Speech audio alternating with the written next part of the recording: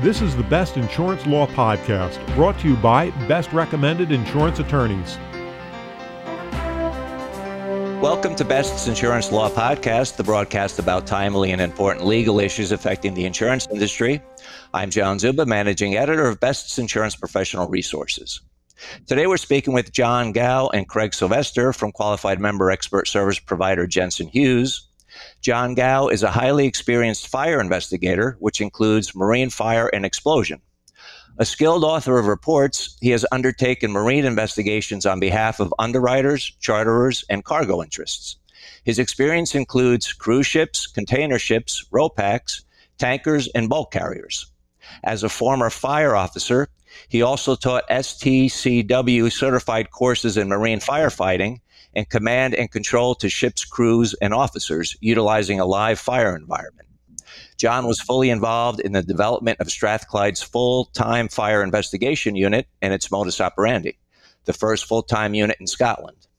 He has represented both Strathclyde Fire and Rescue Service and CFOAs at national forums on the development of fire investigation and crime scene standards. John has provided expert testimony in fatal accident inquiry, criminal, and civil court. His work has seen him accepted as an expert in the U.S.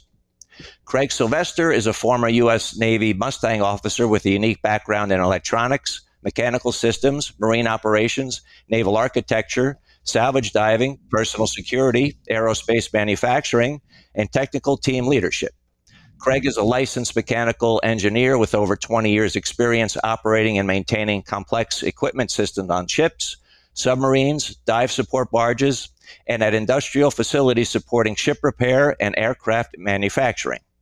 Combining this extensive technical background and earned trust as a forensic engineer, Craig performs mishap investigations, product liability casework, personal injury litigation support, and expert testimony for law firms, insurance companies, and industry clients. Gentlemen, we're very pleased to have you both with us today. Thank you, John. It's good to be here. Yeah, same here. Thanks, John. Glad I could make it. Today's podcast is marine losses. And for our first question, John, we'll start with you. What challenges do you see for the marine industry? Well, I think this past year has seen significant challenges for the world in terms of the COVID pandemic.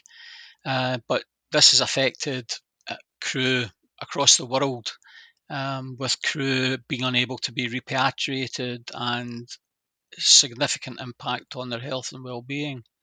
But it's also had an impact on our ability to support our clients in terms of marine casualty investigations. The consequential transport restrictions have required us to adapt to meet those needs by using technology and remote inspections. And Craig, do you have some additional commentary to add?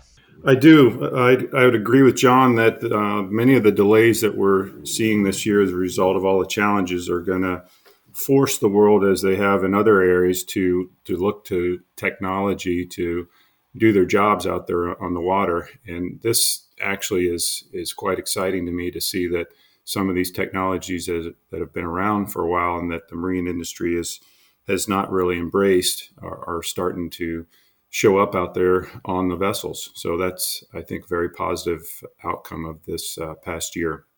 Thanks, John and Craig. John, what emerging risks do you see overall?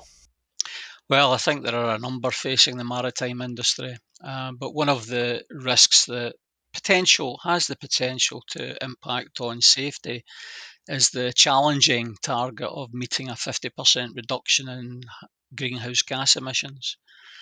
As the industry introduces alternative fuel sources such as ammonia, hydrogen, and electricity, the potential for additional hazards to be introduced to the crew and the ship are there. And it's important that measures are put in place to mitigate against these new hazards and to ensure that crew response training and equipment is adapted to meet the needs so that crew can respond effectively to any onboard emergency. Craig, how are modern navigation and chart tools used today to help forensic engineers perform vessel accident reconstructions? Well, the commercial industry has long since used vessel management softwares and tracking softwares that enable forensic engineers to take a look at vessel conditions up to leading up to an accident and during an accident. Those same tools are available in the commercial industry. Software such as Garmin and other chart plotting softwares enable forensic engineers to, just like a vehicle, a motor vehicle, allow forensic engineers to go back and download and take a look at vessel speed, vessel track, and other important aspects of a vessel, commercial and private, that will help us and do help us during our accident investigations. And Craig, how are drone deployed LiDAR systems used today to inspect and document vessel damage above the waterline? This is one tool, and you could probably tell from my introduction that I'm quite excited to see now being utilized in the marine industry. I've used this tool personally on a number of cases.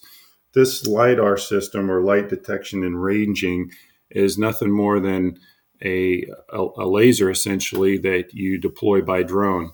This helps forensic engineers, myself included, when we need to get to a scene, whether it's a vessel that's perhaps grounded or a vessel that we just can't get to. It allows us to get up and take some images, some very high resolution images, not just pictures, but these are images, point cloud images, that data that will allows us to build models, allows us to determine the extent of damage, hull damage above the waterline. So this tool is really an important part now of what we're seeing, and that is, there's challenges to get out to accident sites, and I'm very excited to see this tool in use. John and Craig, if you both address this next question for us, John, we'll start with you. What does the future hold for the maritime industry and forensic support? Well, I think as the industry has a slow return to normal and routes open up, there's no doubt that the potential for an increase in ship fires is there. The other thing to consider with the marine industry is that ships are becoming larger.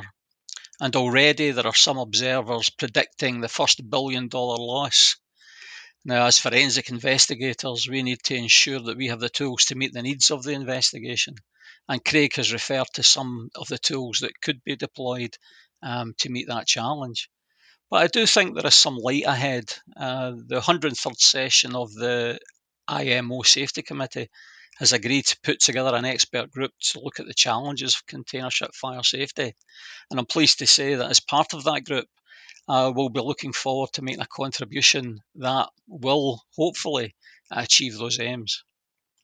Craig, any additional commentary? I was thinking about the cargo ships that I've seen at anchor out here on the Puget Sound in holding pattern. I think we're going to continue to see challenges with delays where vessels are forced to anchor out. And it goes back to my comments on remote support that some of these technologies can provide and can help us with. So I believe that is going to be part of the future in the maritime industry and the forensic work that we do. So for our final question today, Craig, can you address what new technology will be available to assist in the investigation of marine losses?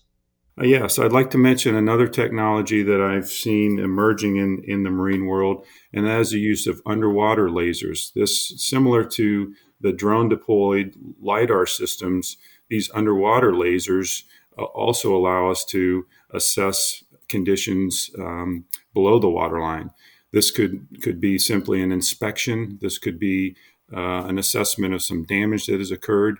The challenge that has always been there with these underwater lasers is the light conditions and getting accurate data from these lasers. They've evolved over the years, and since the early 2000s, their development has led to some pretty incredible capabilities for inspectors to deploy these. These can be deployed remotely through ROV. They can be deployed by a diver even, and the end result is a data that allows us to build a model and to assess damage down to the sub-millimeter level, which is pretty incredible when you think about it underwater. Gentlemen, thank you both so much for joining us today. Thank you. Thank you. You've just listened to John Gall and Craig Sylvester from qualified member expert service provider Jensen Hughes, and special thanks to today's producer, Frank Bowinkle. And thank you all for joining us for Best's Insurance Law Podcast. To subscribe to this audio program, go to our webpage, www.ambest.com/claims resource. If you have any suggestions for a future topic regarding an insurance law case or issue, please email us at lawpodcast@ambest.com. I'm John Zuba, and now this message.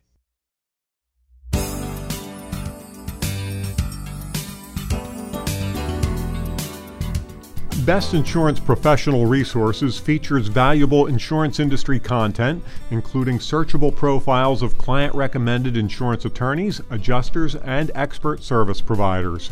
Brought to you by AM Best, known worldwide as a respected source of insurance industry news and information. Visit ambest.com/claims resource.